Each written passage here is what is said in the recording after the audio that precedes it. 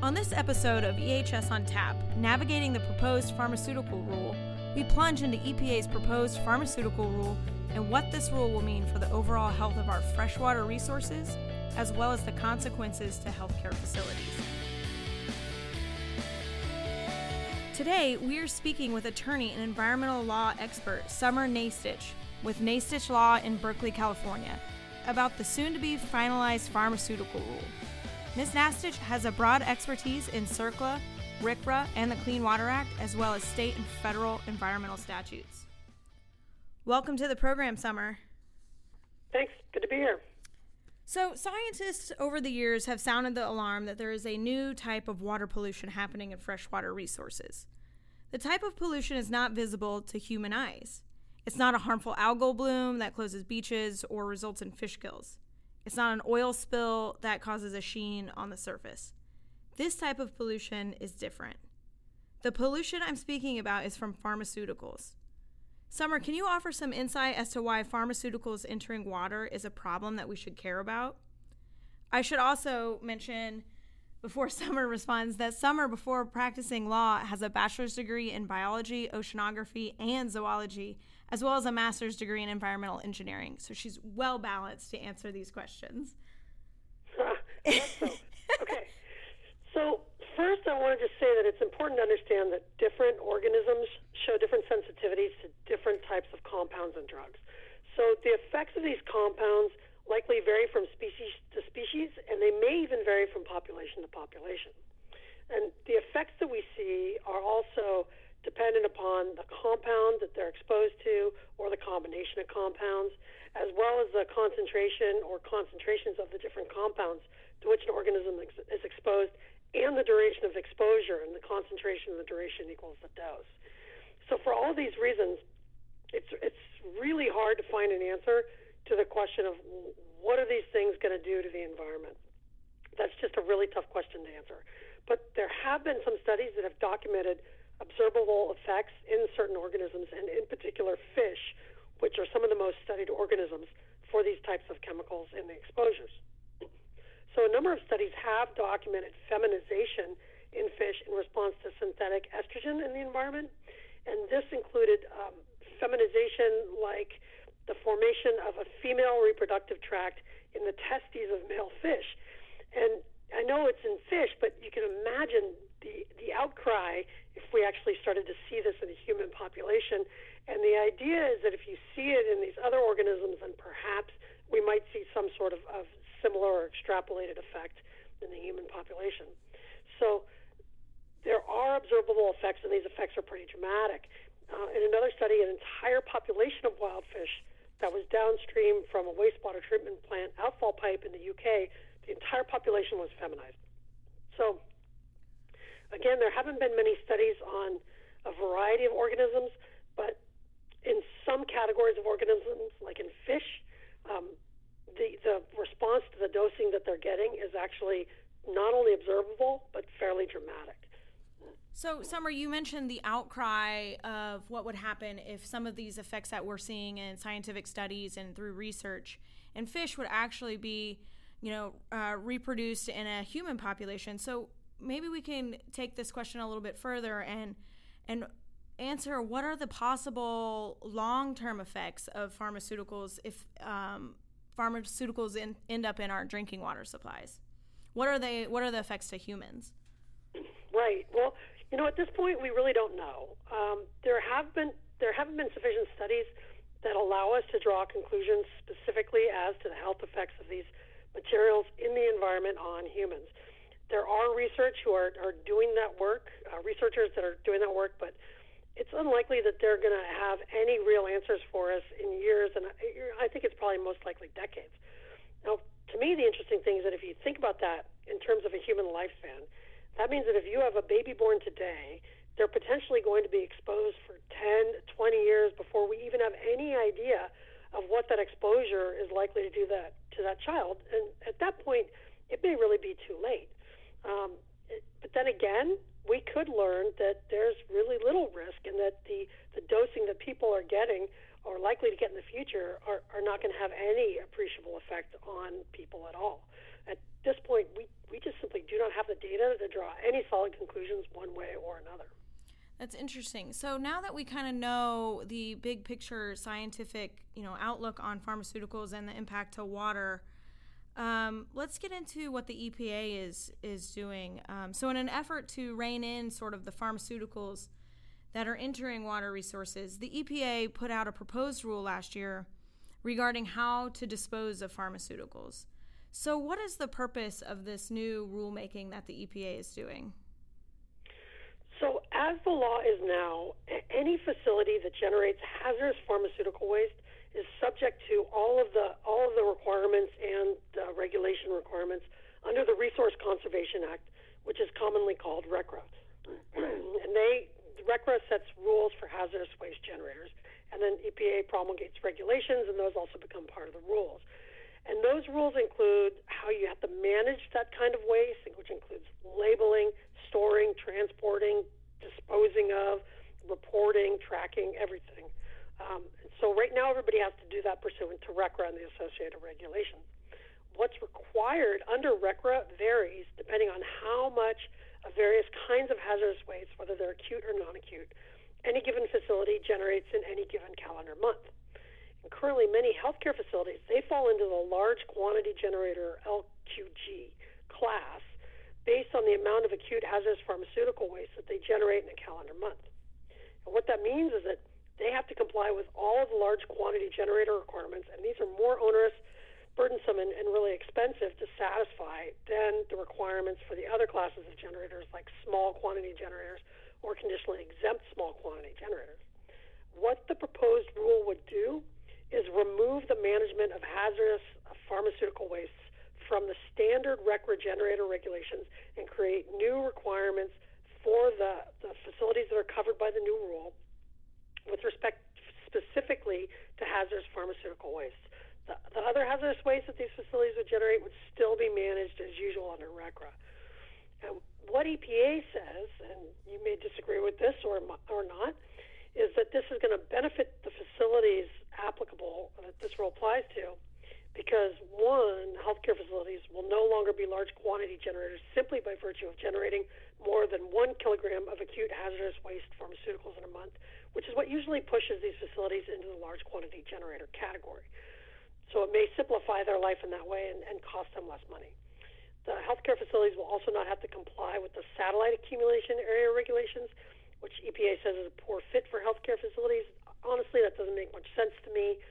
It's really a kind of a locked storage closet satellite accumulation area. I don't know why you can't have that in a hospital, but that's what EPA says. They say that healthcare facilities will no longer have to specify hazardous waste codes on manifests, and that's going to help them out. Healthcare facilities will also be permitted to accumulate hazardous waste pharmaceuticals on site without a RCRA permit for 365 days. Now, this is interesting. This is an increase of 275 days over the current law. So that means that these healthcare facilities are going to be able to have a hazardous waste transporter come by and pick the stuff up and take it away for disposal much less frequently than they do now. And this I actually really do see as a potential significant reduction in cost. And then finally, EPA says that healthcare facilities are going to get a benefit of being subject to just basic training requirements. Note also that the proposed rules would supplant the current generator regulations for the accumulation and management of hazardous pharmaceutical waste at pharmaceutical reverse distributors, which are entities that help healthcare facilities. They calculate, receive credit from pharmaceutical manufacturers when the healthcare facilities have unused pharmaceuticals they no longer need.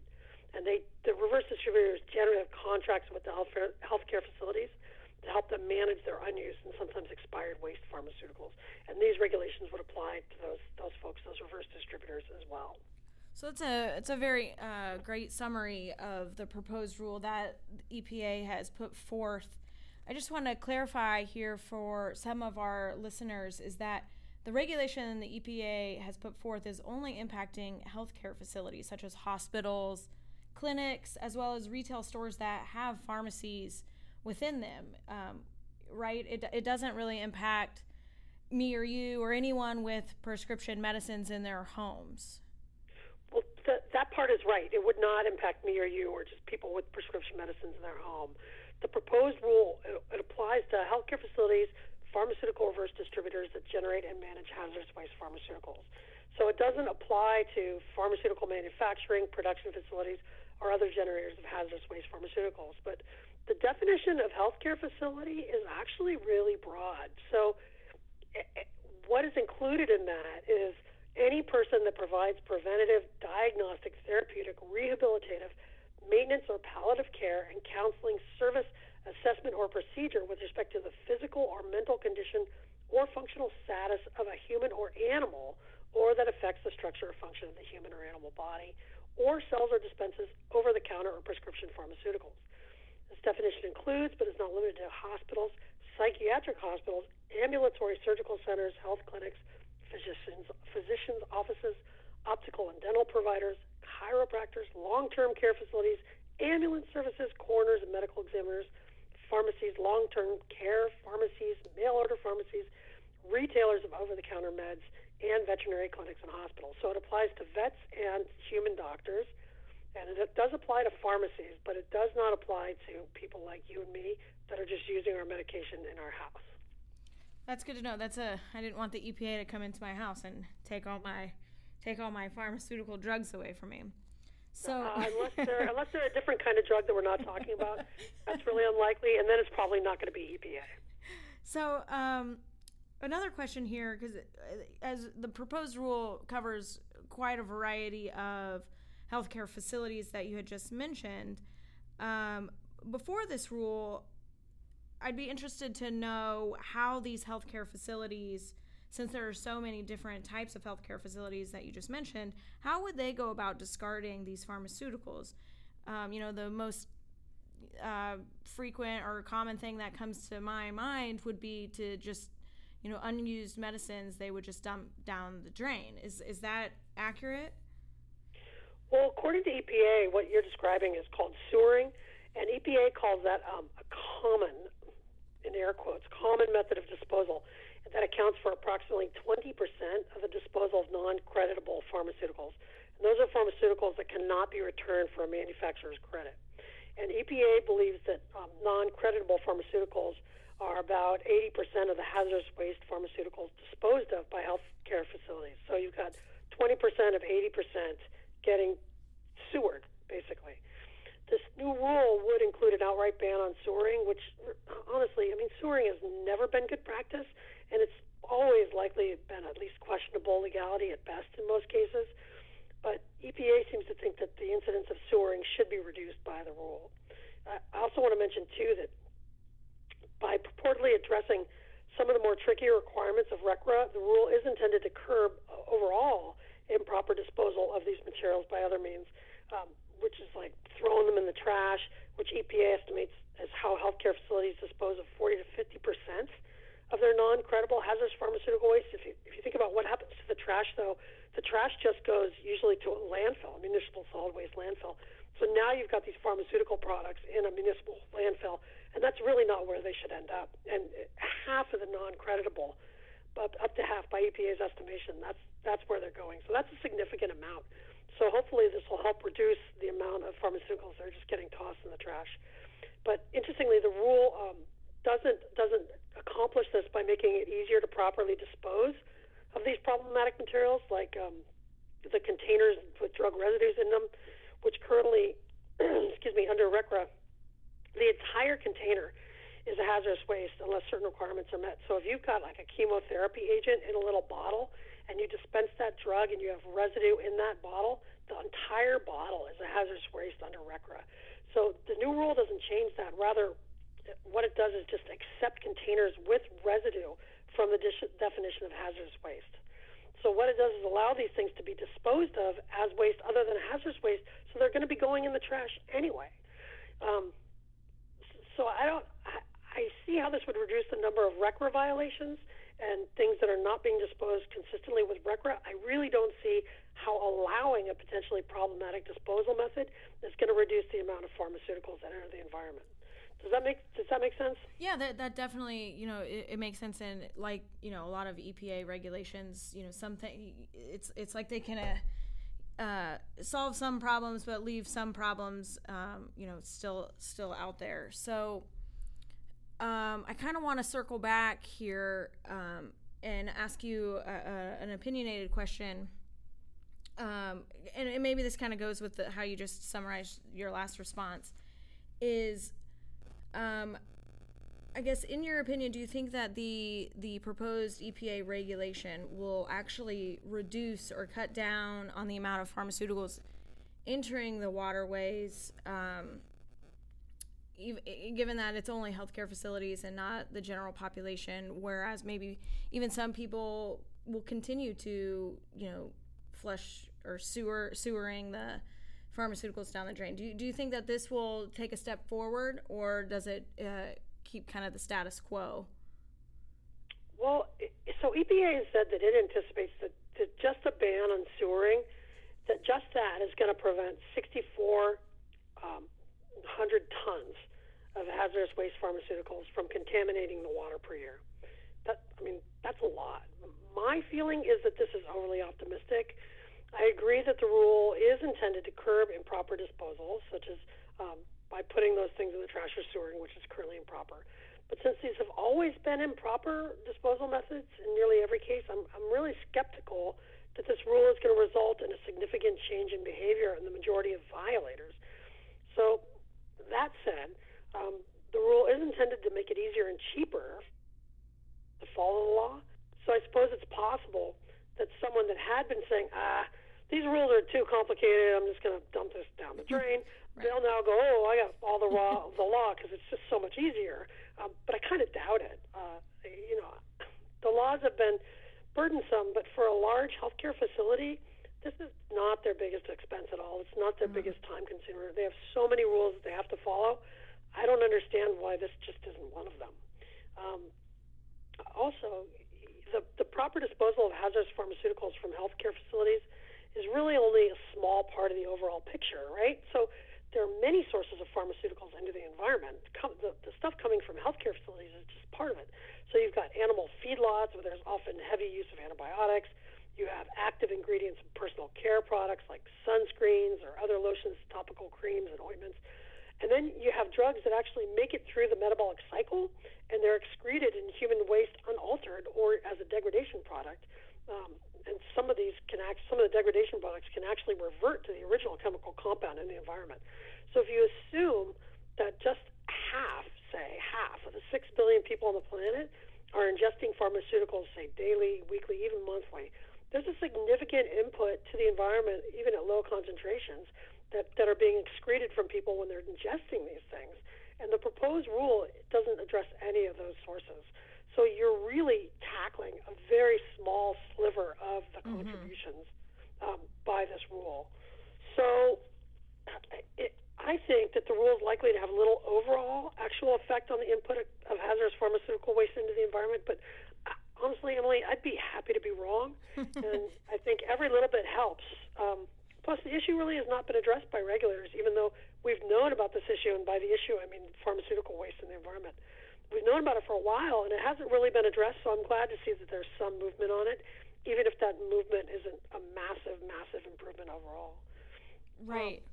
And I guess, you mentioned personal care products and sunscreens and lotions and ointments, and the list goes on and on when you go down the grocery store and you find all the aisles and aisles and aisles of over-the-counter personal care products, as well as prescription drugs that are authorized by doctors for home consumption. So the list of potential pharmaceuticals out there it's huge. So I definitely agree with you that this is only taking a small bite out of the pie. And but you're right, it is a small step in the right direction if you're concerned about this in the environmental impacts that pharmaceuticals do cause. So I guess just to kind of wrap it up and ask a final question here is, what do you think people can do to minimize pharmaceuticals entering the water supplies? So I think there are really three primary ways that people can address this on a personal level, and those are by avoiding unnecessary use, unnecessary drug use, and personal care product use. and by properly disposing of unused pharmaceuticals. So, first of all, avoiding things like antimicrobial soaps, unless they're really necessary, is a great example. So, if you think about when you're using an antimicrobial hand soap or a dish soap or a bathtub cleaner, all the unused antimicrobial agent, it goes right down the drain, and it goes through the sewer lines on its way to the wastewater treatment plant. And so if there are any leaks in that sewer system, which I can pretty much guarantee you that there are, this material is leaking out of that sewer line. It's leaking into the ground, and it then can leak down and find its way into the aquifer and enters the waterways. So if you can dial back or even eliminate completely your in-home use of these kinds of products, antimicrobial products, which in most cases are really unnecessary because mechanical scrubbing with regular soap, they'll emulsify the bacteria and just take them away to the wastewater treatment plant that way. That's going to remove most of the microbes, and it's just really unnecessary, and you don't actually have to use those chemicals. Second, avoiding unnecessary drug use. This has actually gotten quite a bit of traction and attention over the past few decades, and I think this is likely to continue because we've seen really an uptick in multiple resistance microbes. And one of the things that healthcare people will say, and it's really true, is just don't insist that your doctor give you antibiotics if she thinks you have a virus. If you have a virus and not a bacteria, the antibiotic is not going to help, and you will be dosing yourself unnecessarily and putting that antibiotic compound into the environment for no reason whatsoever. So that's an example. And also finish the course to avoid creating multiple resistant drugs. That's a whole other thing. That's an aside, but just do that too. And then the last thing that we can do as individuals is to make sure that we're properly disposing of our unused medications. And this is something I think most people don't know. They think I'll just flush them down the toilet or throw them in the trash, and that's not the proper way to get rid of them. What you should do is take them to an authorized collector sites, which are provided by the Drug Enforcement Agency's Office of Diversion Control. And you can go to their website. If you Google Drug Enforcement Agency Office of Diversion Control, click through for the four consumer links, and you'll find a form that allows you to actually enter your zip or your city and state, and it will kick out a list of where these authorized disposal sites are. And the one thing I will say is that the sites are not always convenient. So, for example, I live in Berkeley, which is an urban area. I've got at least 10 pharmacies at least in a 2-mile radius, and I did this just the other day, and the closest authorized collection site is 7 miles from my house. Wow. I have a pharmacy half a block away, but I have to go 7 miles to drop off my unused medicine. So the frequency and the location of the disposal sites could certainly be improved, but throw them in your car, and when you happen to go by one, just drop them off there instead of dumping them in your trash.